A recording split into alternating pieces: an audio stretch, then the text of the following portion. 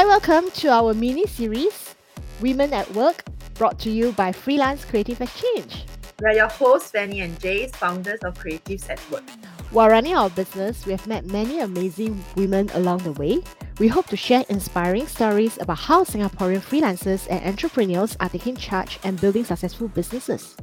So in this pilot episode, we want to share about our perspectives as both business owners and working mothers. So Jace, as working mothers, we juggle multiple roles as we balance work and family responsibilities. So what is a normal day for you like? Right, whether is it my son, my family members needs me, is really a great thing, right? I guess for a lot of freelancers or for a lot of entrepreneurs, right? The control over our time is really important. Even though women in Singapore, we hold many roles, but sometimes I feel that family always take priority, and so it's always a balancing act. So-called, being stuck, in a place with so many family members, take a step back now, and I tell myself to actually take it more relaxed, right? So the entire 2 months CB has actually taught me that actually I don't need to be so fast, right, in my pace. I can actually take my time, right? And actually at the same time, my productivity is still the same. So this is something that I actually learned from the 2 months, right?